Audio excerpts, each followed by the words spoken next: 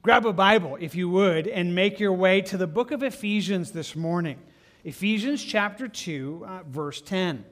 It's a special message this morning. We finished up our study in 1 John last week, and before we start a new series, I thought it'd be just great to kind of take a moment to just share one of the things that's been on my heart. So I'm taking you here this morning in just a special message kind of way, just as an FYI, but wanting you to see it. So Ephesians 2, verse 10. If you don't have a Bible, there's Bibles in front of you.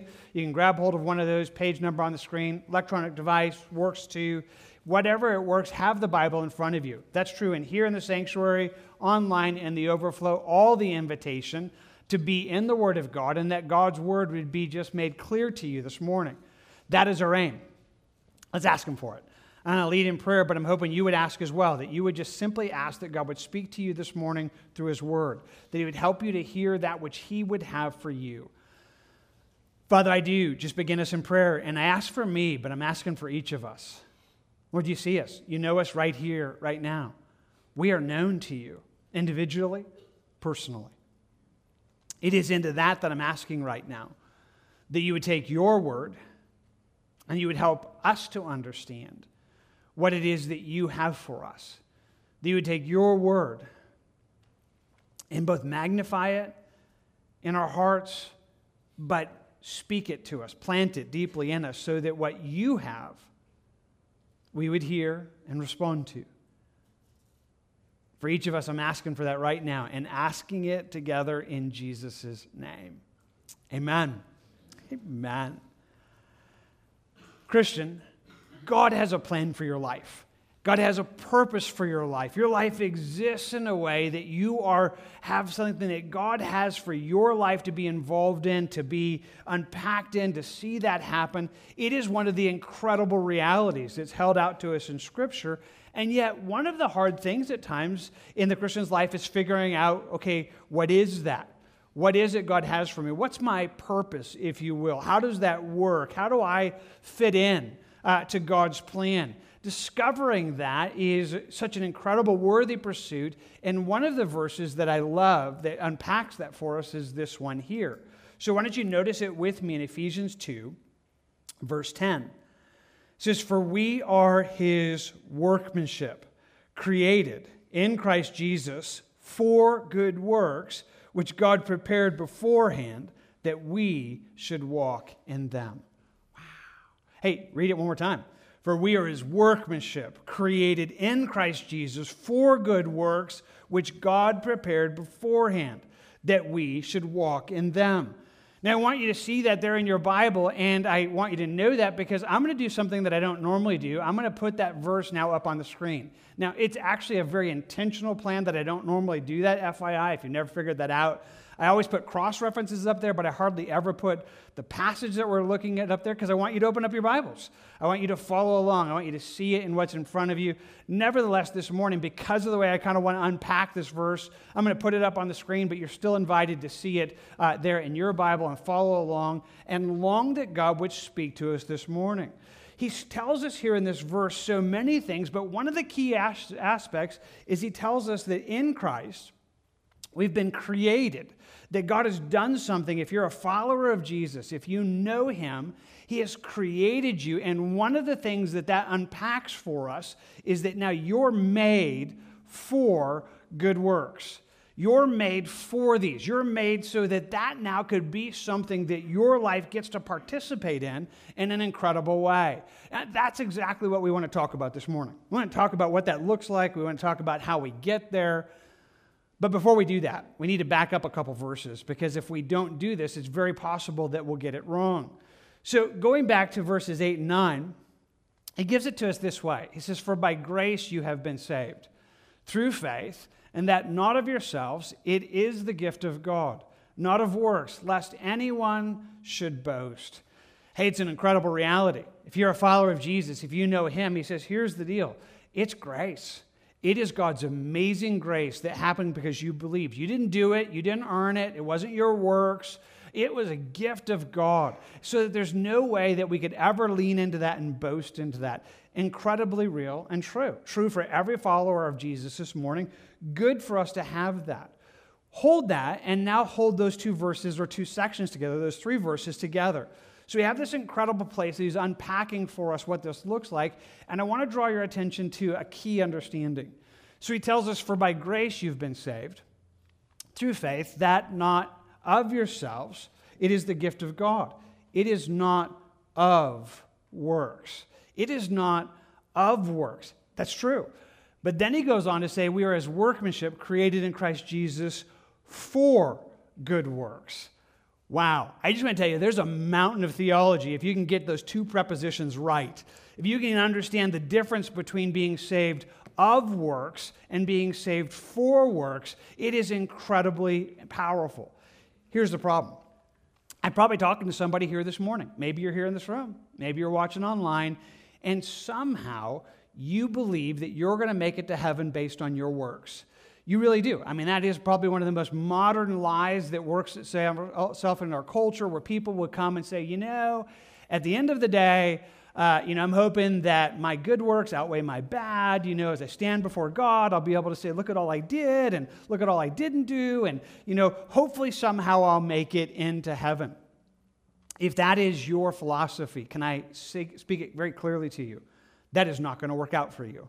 That is not going to work. Nobody gets to heaven that way. In fact, the Bible tells us all of our works outside of Christ are tainted by our sin. They are like filthy rags, so that honestly, we have nothing that we get to say, hey, this is good. So right now, if you're looking to get to heaven on the basis of what you're doing, whether it's being nice or going to church or reading your Bible or whatever it is that you think you're earning God's favor on, you're not doing it. That nobody gets saved that way. And if that's you this morning, you need to surrender to a life in Christ. You need grace. You need faith in God so that it's this gift that he would work into you. And if that's where you are, we long that today you would surrender your life to Jesus. And we're praying for you even now.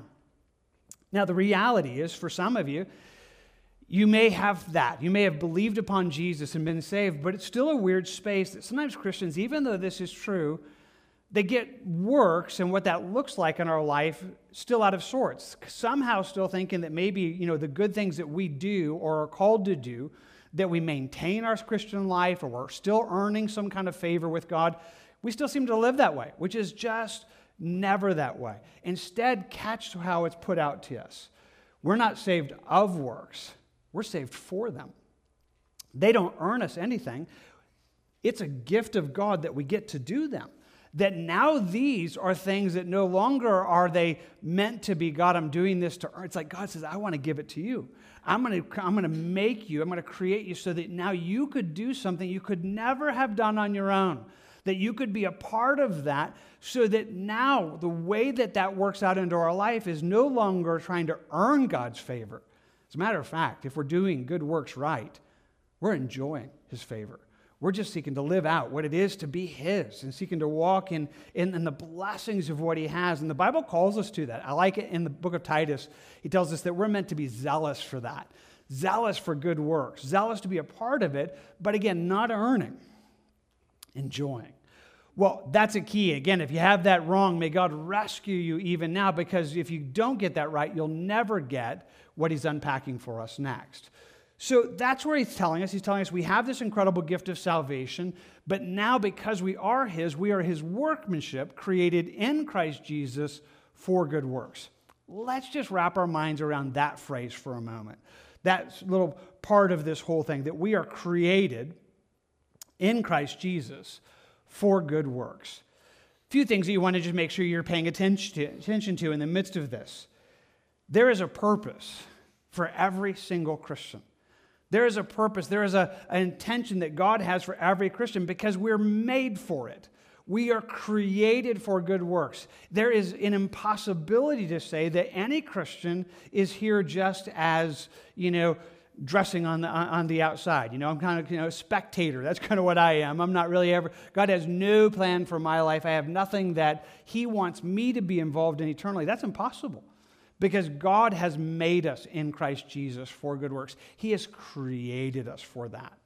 Add to that, we probably need to make sure we wrap our mind around that good works are certainly eternal works. When the Bible talks about good works, it's not just talking about, hey, do something nice or do something that, is, not mean, but kind. No, when it uses these word good works, it speaks of those things that are good on the basis of God, good eternally, those things that will touch eternity, those things which will last forever, those things which, when Jesus talked about it in John 15, he says, if we would abide in him, that we would be able to bear good fruit, and that fruit would remain.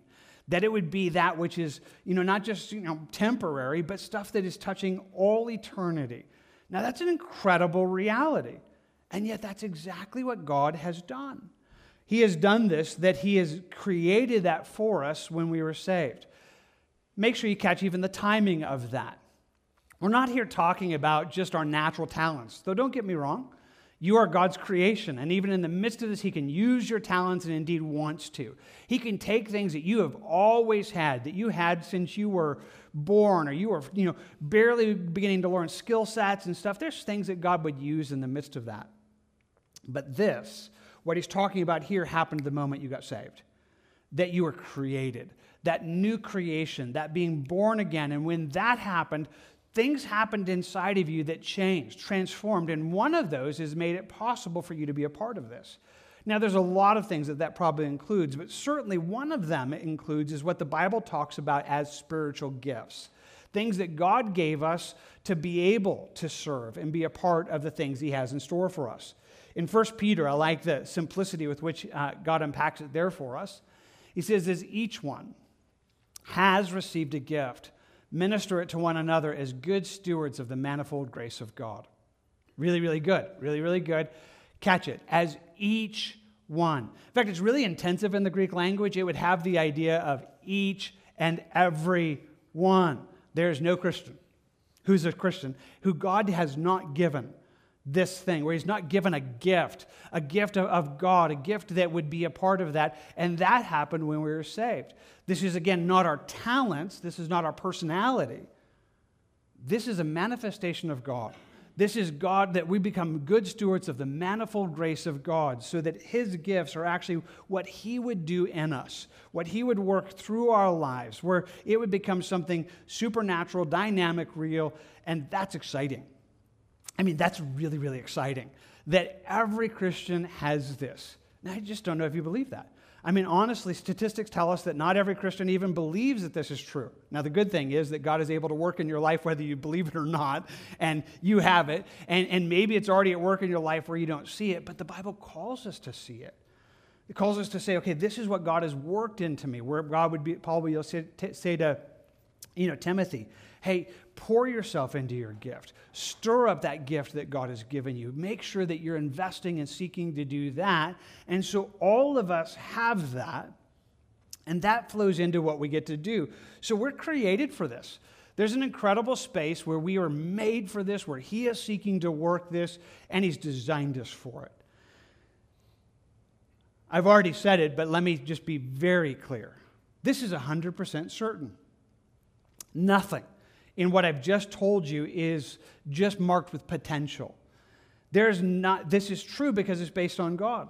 So if you're a follower of Jesus, this is true. Whether you believe it, recognize it, or are doing it or not, he has made you for it. He has created you in Christ Jesus for good works, that he has things that he has for you to be a part of, to touch eternity, and in his faithfulness, he has that. Just believing that would be an incredible beginning. Just to be one that says, okay, I believe it. I believe that I'm not an extra on the set. I believe that God, has things for me to be involved in the kingdom of God. Just believing that would be a step forward for some, and so we need to begin there. Now, before we leave that, we do need to also be really, really clear about this, that as we're saying all of this, this is true for Christians, but it is not true if you're not a follower of Jesus. If you're here this morning and you're not yet a follower of Jesus, we are so glad to have you here. We just want to communicate love to you and the grace of God to you, but also really clear honesty. Your situation is horrible. It is horrible now. It is horrible for eternity. But in this reality, it is incredibly so. Solomon writes this. In fact, it becomes really the theme of his book that's found in the Old Testament, the book of Ecclesiastes. And he evaluates life under the sun. Said in one kind of simple way, take God out of the picture, what is life? Take God out of the picture, what is life? And he simply says, vanity of vanities. Vanity of vanity, all is vanity. Vanity has the idea of emptiness, pointlessness, emptiness of no value. And he looks and says, you take God out of the picture, and it is empty. It is emptiness of emptiness. It is emptiness where there's no point to it, that there's no satisfaction. He goes through and he evaluates life, whether it be in success or whether it be in pleasure or whether it be in money. And he says, take God out of the picture, and it's pointless. There's no value. It doesn't satisfy because what you have isn't eternal. It does go away, and everything in it is emptiness. Now, I just want to say it clearly. That's true. And if you're here this morning outside of Christ, that's actually where you are. And it's a horrendous reality. And I point this out to you because maybe it's this that God is using in your life. I can honestly tell you, this was really one of the first kind of strings that God pulled into my life to draw me to him. I mean, growing up as a young man, not believing in God, fully believing in kind of the existential evolutionary ideas that were being kind of permeated into our society that rightly just understood is, hey, nobody made anything and everything doesn't exist for anything. So anything you do is just an accident and it's pretty much pointless. I mean, that's kind of it in a nutshell. I mean, that really kind of philosophy began to just permeate my world and crush it and crush everything about it to where I could only see emptiness.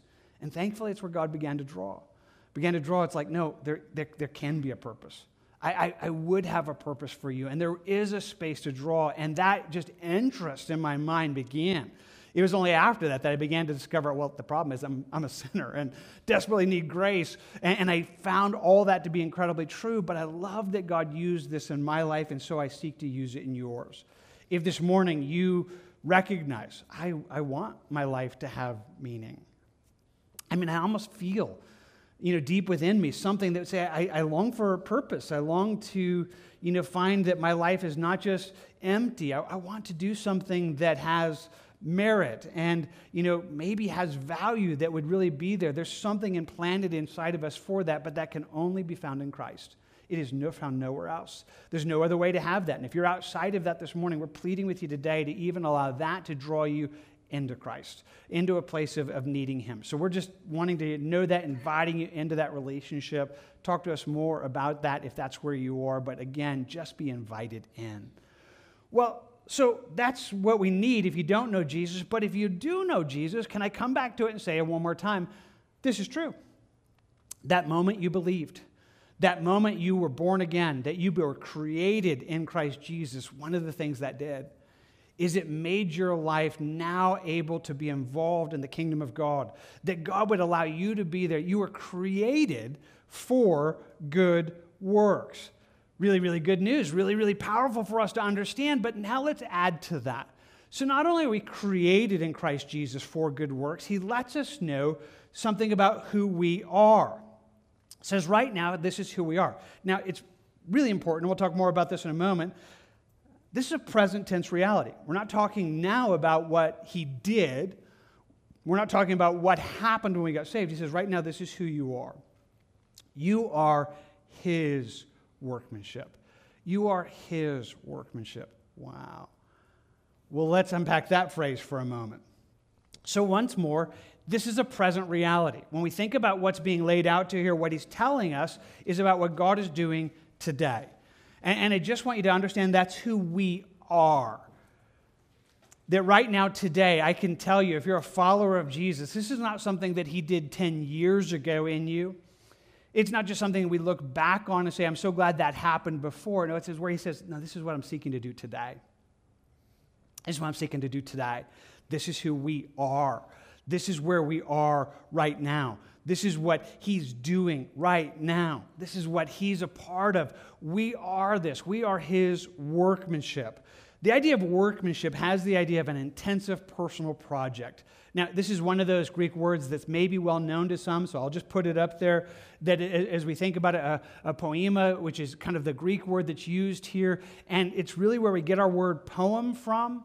That may or may not be helpful, but the idea is it's a masterpiece, or it's a project, it's a personal, passionate project that he is intensively about. Why is that important to understand? Well, think about it this way. Sometimes, some of us, not all of us, but many of us, we have side projects. You know what a side project is, right? Those are the things you start and never get around to finishing. I don't know about if that's... Here's what I know. If I could come over to your house and walk through your garage or look into your closets, I would probably find a few side projects. Things that you were like, I started this, and then it was harder than I thought. And one of these days, when I have time, I'm going to get back to that. I don't know about you. I remember my dad had one of these old MGAs, and we started tearing it apart when I was like 8 years old. And it was literally 30 years before that thing ever saw the light of day, kind of deal. And I'm thinking sometimes that's how we view this. We can begin to see things and it's like, well, that. And some of us feel like that's maybe who we are. Like, I'm kind of one of God's side projects. If he's not busy, controlling the universe and dealing with Iran and China and all that stuff, maybe he'd get around to working on my life. But he says, no, you're not that. You're his poema. You're his personal project.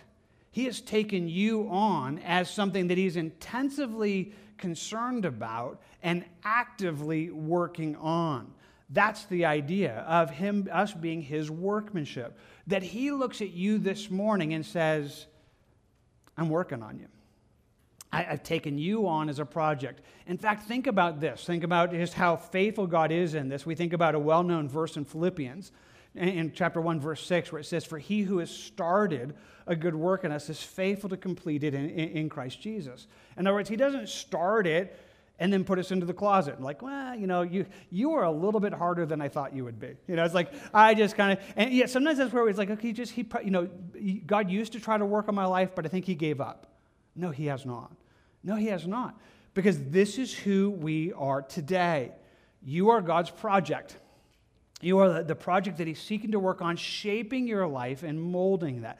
Incredibly exciting, and yet in the midst of this, understand that part of what makes this so beautiful is that now becomes a real change from the inside out. Because the way that he's working is seeking to change us and transform us. Thus, this is one of the great keys of seeking to live out this reality.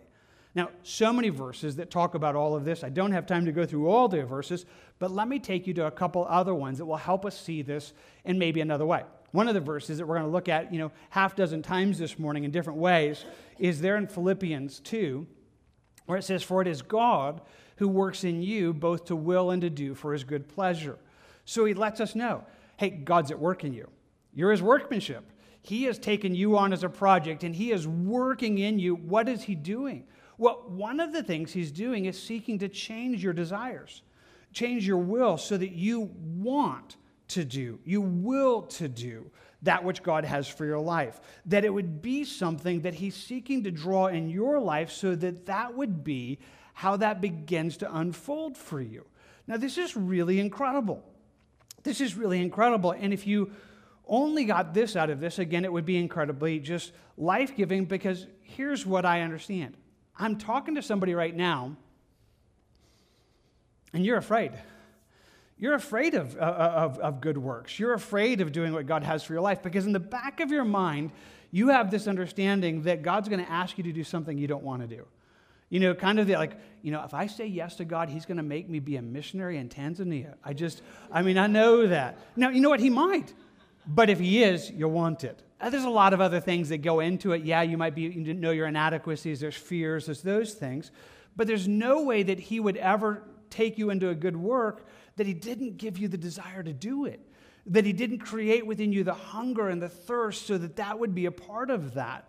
In fact, think about that this way. In Romans 12, it says, I beseech you therefore, brethren, by the mercies of God, that you present your bodies a living sacrifice, holy and acceptable to God, which is your reasonable service. Said simply, give yourself to God. You should surrender to God in his ways.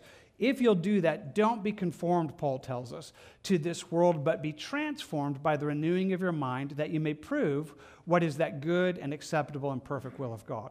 Don't be conformed. It's a really great word that has the idea of don't be pressed from without. Don't be pressed into the mold would maybe even be a pretty good translation of that. And that's what the world seeks to do. The world seeks to conform you, change you, make you into whatever is common or whatever people say you should be. That's how the world works, from this external molding, shaping pressure. God says, that's not the way I want to work. I want to work on the inside. I want to transform you by the way that you think. I want to renew your mind so that as you're being changed not because of the external pressure, but because of this internal transformation. That you're beginning to find yourself moving forward, longing for what He has. He says, if you'll do that, then you're going to become an example. You're going to become proof of that which is good and acceptable and perfect will of God. Wow. This is really, really good, by the way. God's will in your life is good, acceptable, and perfect. But catch the way that this unpacks, because it's a little bit surprising. Even though we could read it so clearly, some of us still read it this way. If I surrender my life to God and I let Him change me on the inside out, then He's going to show me what He has for me, and I'll be able to walk in it. Now, that may be partially true. I mean, there may be some aspects to it, but that's not what this just said. If you won't be conformed, but transformed, and you're being changed on the inside out, then you're in it. You're in it because you were changed. Because you changed on the inside, and now those changes on the inside, they just bring you into what God has for your life. That you're changed not because you're being asked on the outside, but because He's changing you on the inside, and now you're walking in those things that God has for your life. Because you're beginning to say, God, I want that. I want you to lead me in all that would be. This is amazing. That is glorious. That's an incredible space where God would say, hey, this is what I'm seeking to do in your life. This is what I'm seeking to bring you into. And if you could just get that, it would just be life transforming. But, by the way, I want to just remind you, He is doing that. I mean, this is not something that He's asking you. He's saying, you're my project. You're my personal project. And I've taken you on, and I'm seeking to do this in your life. Yes, well, there's an agreement to it. We'll come back to that more in a moment. But there is a place that right now we know what He's doing is He is trying to work this in your life. He is trying to change you on the inside out. Wow, that's glorious. That's exciting. That would bring us into so much because He's the faithful God that does it. Or in the words there in Philippians 2, he says it this way, for it is God who's at work in you, both to will and to do for His good pleasure. I mean, this is what He, in His great faithfulness, is doing. We are this. We are His workmanship, created in Christ Jesus for good works. We are that which God is seeking to lead us and work in, that made for these things. Those good works that He is making us to be a part of, those good works that He's designed for us, not only is He seeking to, lead you in that, not only are you created for it, God has prepared these, God Himself has prepared these before you ever get there, so that you could begin to walk in these things. Wow. Okay, catch just the timeline of this for a moment, because just seeing a little bit of the timeline will be helpful. So if you're a follower of Jesus, the moment you were saved, you were created for good works. You were designed that good works could be who you are. Today, you are one that God has taken on as a personal project. He is at work in you today to do that, but not just today, in the future. He's gone ahead of you to prepare good works so that you could walk in them. So there's a timeline here. It's like, I was made for it. He's working it. And in the future, in my course ahead of me, He has done this. He has done this whole thing. God Himself has prepared that. So in one sense, yes, we're talking about opportunities. God made opportunities. That God says, I'll tell you what, not only am I going to want you to be led to do this, I'll actually make those opportunities for you. I'll go ahead of your course, go ahead of your path, and create these spaces so that you could walk in them. Now, incredible in the way of doing this, just understanding He's actually done it. He says, I've prepared them, both before you and for you, that He has already done this. In fact, again, just trying to emphasize the language of it. You were created in Christ for this. He is working in you, but now we're looking into the rest of the day.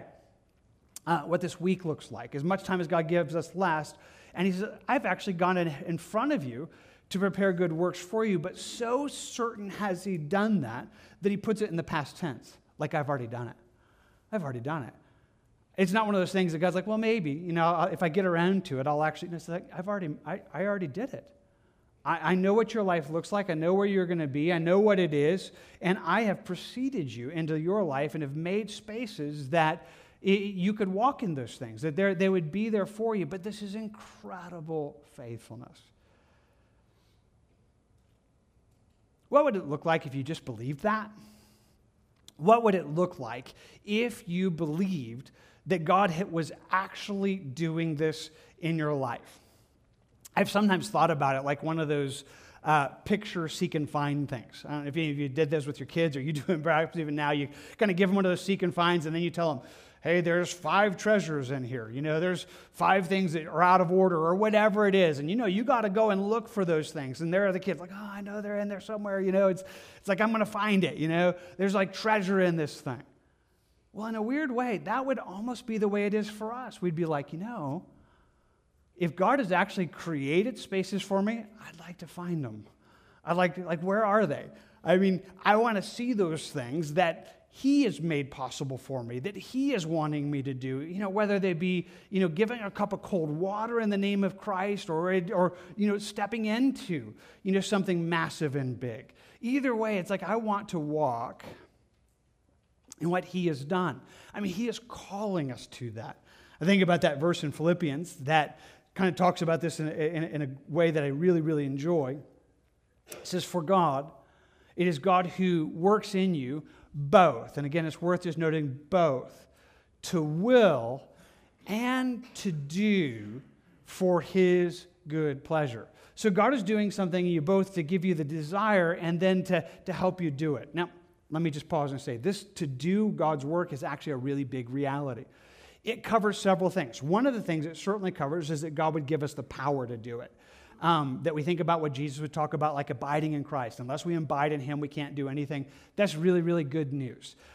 We're not talking about that this morning. That's not the issue we're diving into. We're diving into this discovering what it is. And yet part of what this idea of doing is that as well. That he is both giving us the desire and the ability for us to actually see that desire come to fruition. He's creating spaces and opportunities so that it could actually happen. Like how miserable it would be if he only did one or the other. If he gave us the desire, but never the ability to see that come to pass. It's like I have the desire to, and yet there's no opportunity for me to do it. There's no space for me to do it. That would be incredibly miserable. Or just giving me the opportunity, but I don't have any desire to do it. But he says, no, I'm going to do both.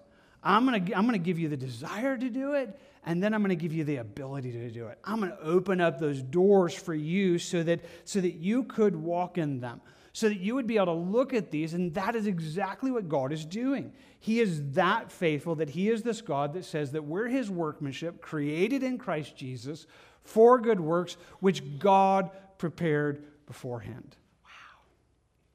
Wow.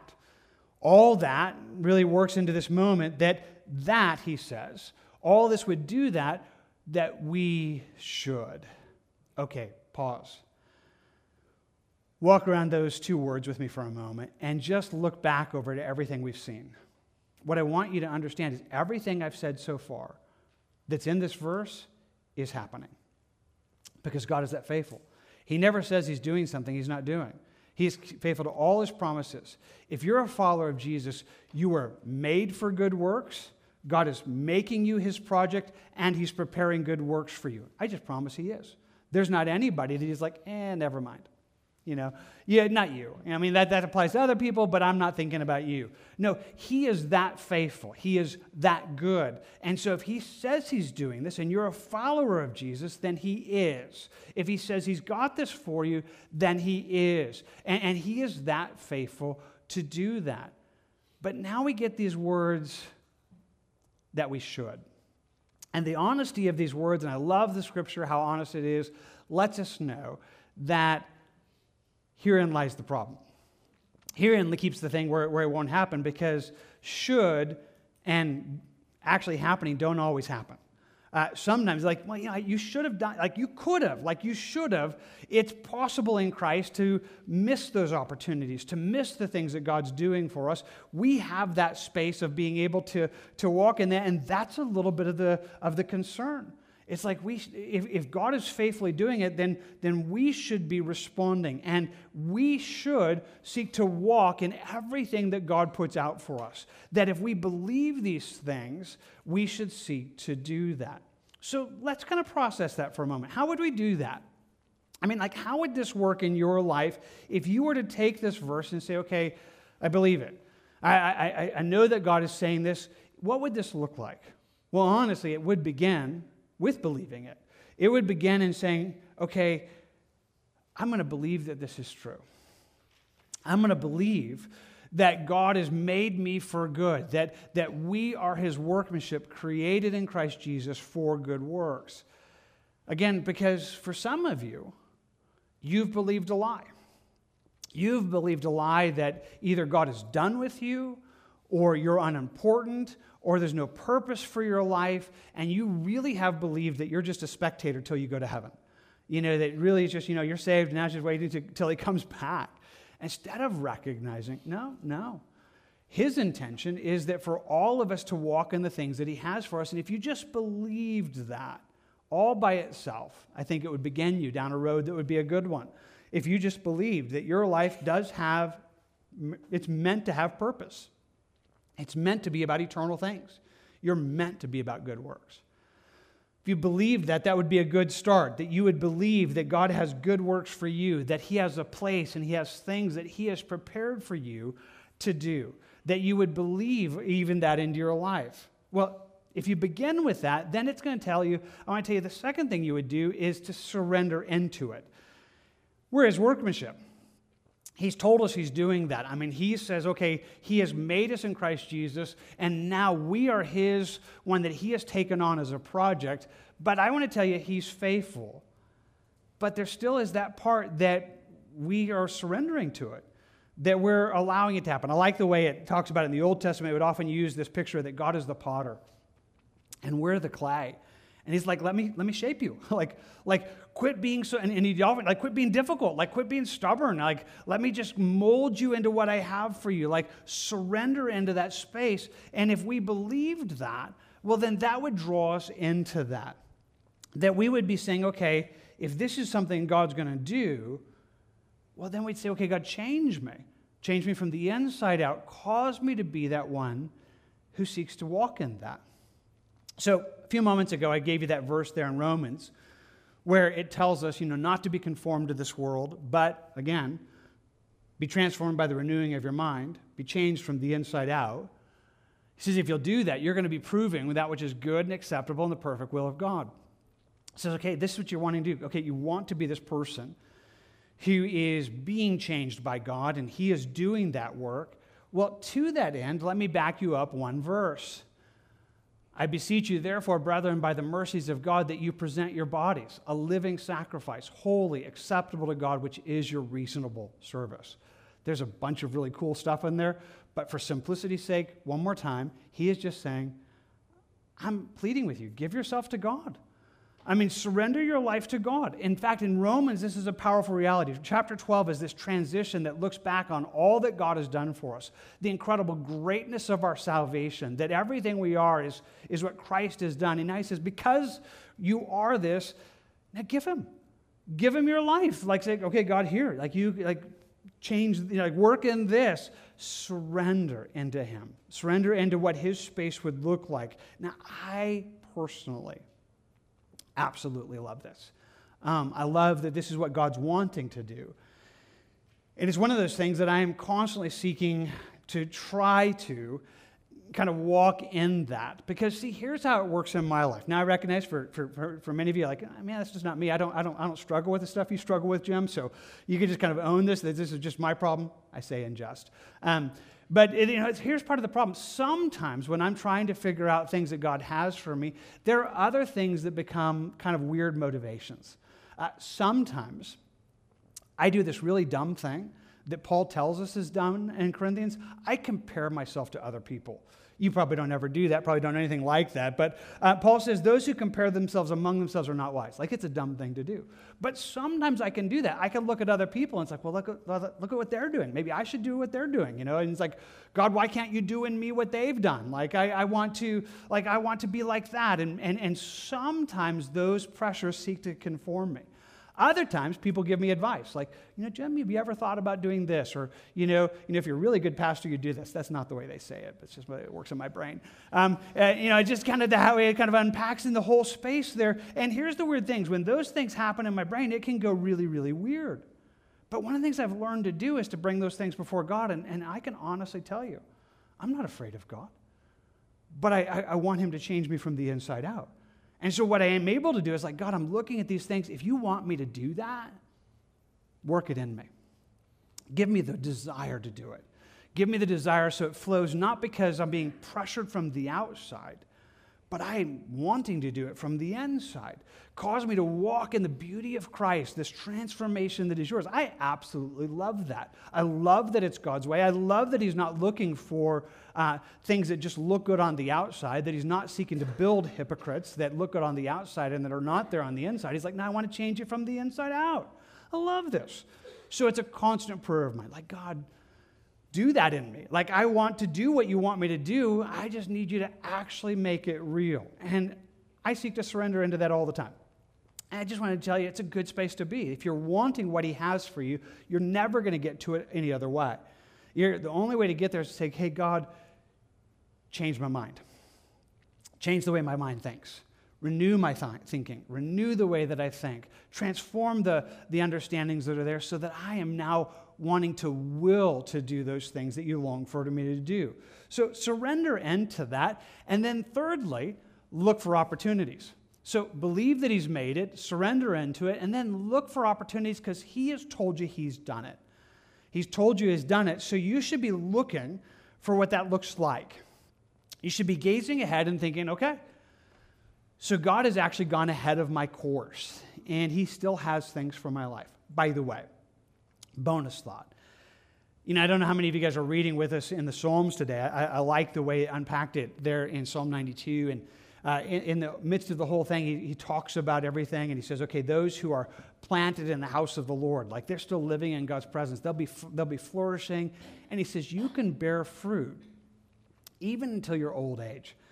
And I don't know if that draws anybody else like it does me. It's like, I just like that he still has a purpose for my life all the way through my life, that there's still a space that my life can be doing something in the kingdom of God to the end of my life. Well, then there ought to be a place that I'm looking for it. There ought to be a place that I'm looking for it. Again, if you're reading with us in the Psalms on Friday, you read in Psalm 90, let your work appear to your servants and your glory to their children. Let the beauty of the Lord our God be upon us and establish the work of our hands for us. Yes, establish the work of our hands. It's a really great prayer. I mean, in the midst of Psalm 90, there's this beautiful picture of dwelling in God's presence, that he's everything we are. He says, Lord, help us to see it. Help us to see what you have for us to do and then establish it. Like, help us to do it. I mean, it's a really, really good prayer. And there is this place where we ought to be those who are like, Lord, help me to see it. Help me to see those things that you have in store for me. Now, I believe just having that desire all by itself would be helpful. Having that expectation that you could give at any given day. Like, what if there's something? If there's somebody I should pray for, if there's somebody I should talk to, I'm here. Like, create an opportunity for me, and I want to walk in it. I mean, if you just had that desire and expectation, I think it would help. But being able to look into that and find those things is meant to be a key part of our lives. Now, I think about this for me as a pastor, and I think about how I'm called to help you in that regard. One of the verses that really challenged me and just speaking to my life as a pastor is there in Ephesians 4, where it says he gave some and talks about others, all of kind of leadership in the church, but I'm just going to highlight pastors and teachers. It says he gave pastors and teachers for the equipping of the saints for the work of the ministry, for the edifying of the body of Christ. He says, here's what I want you to do. I want you to edify them, build them up, teach them. That's partly what I'm supposed to do. He says, if I do that, it will get to the place where he goes on in those verses, it'll keep you away from false doctrine. You'll become more Christ-like. You'll grow up into his ways. It's really, really good news. But he says, I also want you to help them figure out who they are. I want you to equip the saints for ministry. I want you to encourage them in their purpose. And he goes on in this beautiful picture there in Ephesians 4 and says, so that eventually if it could work right, every part would be doing its part and the whole body would be loving itself and edifying itself in love. It's a really, really beautiful picture.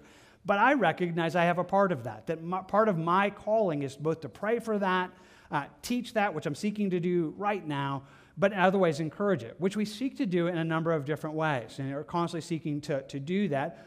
But all that to say, it's one of the reasons that has caused us to kind of print up a little booklet. So this morning I told you that there's this little booklet there in your bulletin. You can pull it out if you want to. We're not going to cover all of it right now, but I just want to point out to you, hey, that's what this was. And one of the things that's been on my mind is just thinking, I just wanted to put opportunities before you. I believe that God is creating opportunities, and yet we thought that we'd do our best to kind of present that. So what is this booklet? Well, let me tell you 4 things about it. First of all, we recognize God's work is bigger than this.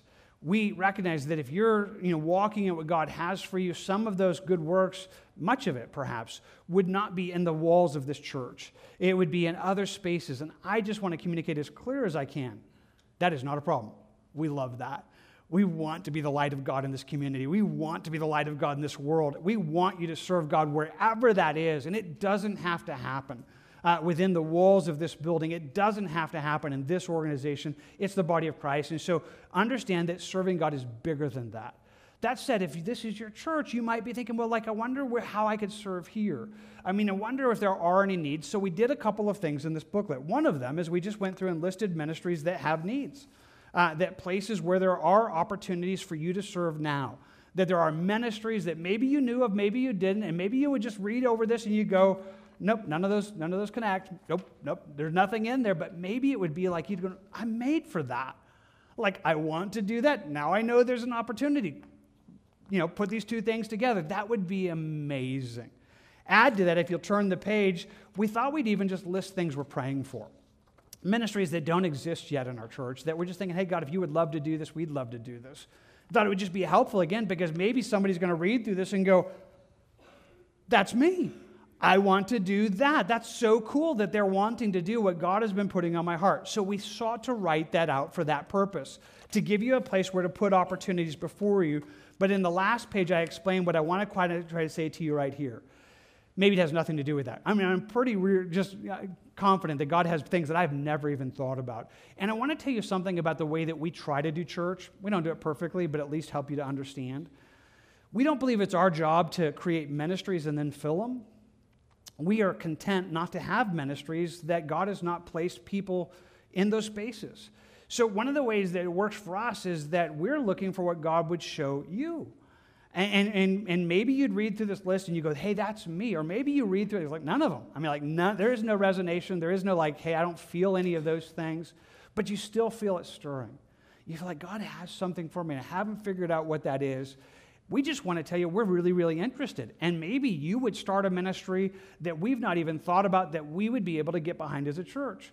Maybe you're driving through our community and you pass by, one of the retirement homes, and every time you pass by, you're just like, man, it's just my heart, every time.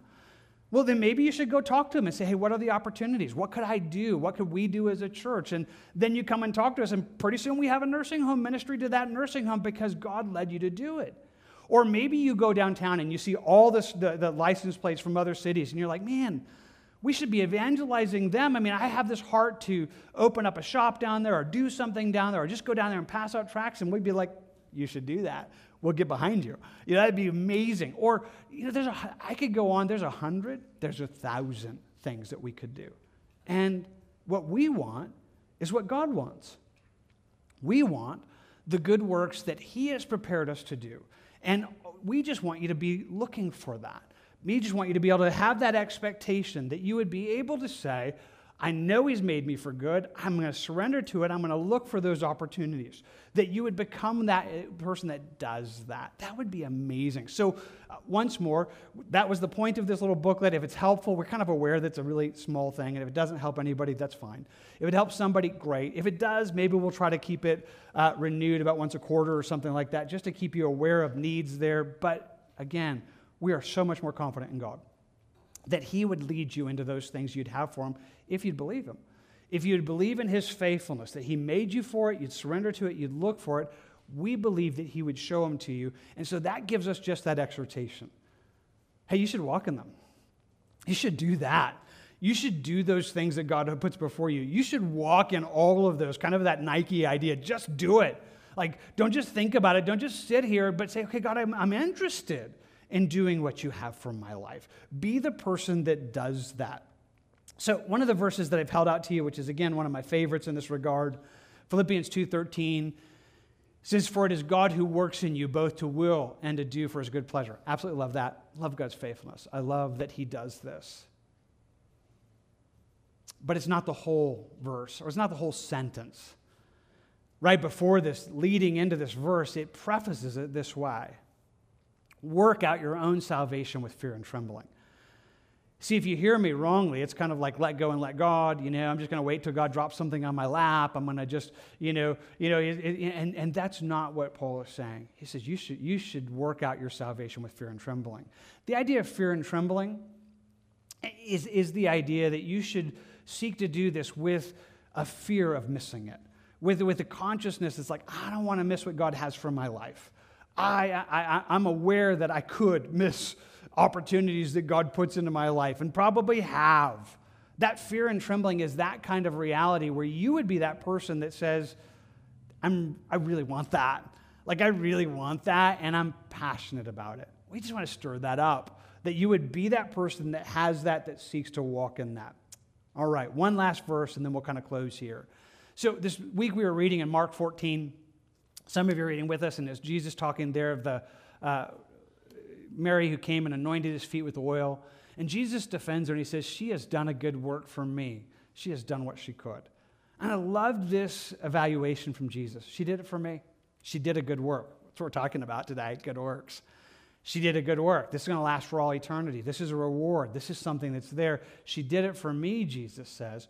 But the phrase that I liked so much that I want to just hold out to you is that Jesus says she did what she could. She did what she could. And I found myself thinking, what an incredibly gracious and accurate way to say it.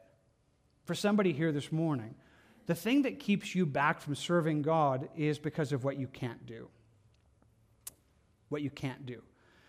You're like, well, I can't do all those other things that people can do. I'm not a great speaker, or, I'm not young like I once was. I'm not able to go over to Indonesia.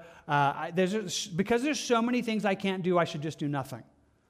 And I love that what Jesus said about her. She did what she could. She did what was in her power and purview to do. She did that. And I love that God is seeking to do that in our lives, that he is inviting you and I into a space that we would say, yeah, I just want to do what you would have for me, what I can. I mean, what you would put before me, and it's incredibly real. So I leave this with you this morning and just say, I love this reality. And today, if you would hear it, I would love that these things would permeate your lives where you would believe it. God has made you for it. You would surrender to Jesus' work in your life, and you'd begin looking. You'd begin watching, like, God, what does that look like? Again, it might be something as simple as a cup of cold water in Jesus' name, that Jesus says, hey, that's going to have eternal merit. I'm going to reward that. It'd be spaces where you said, God, I don't want to miss anything you have for me. And they should walk in it. Just to be that person that would do it, because we are made for that. So let's finish there. If you have a Bible open, you can close it. Notebook you have open, you can close it. Let's just take a moment to seek to surrender into this. Seek to surrender into all this is. So let me read the verse one last time, and then I'm going to give you a moment to pray. For we are his workmanship, created in Christ Jesus for good works, which God prepared beforehand that we should walk in them. Would you take a moment and talk to him about that? Surrender into that, wherever that has met you. You take a quiet moment to pray. I'll do the same, and then we're going to close in worship in just a moment.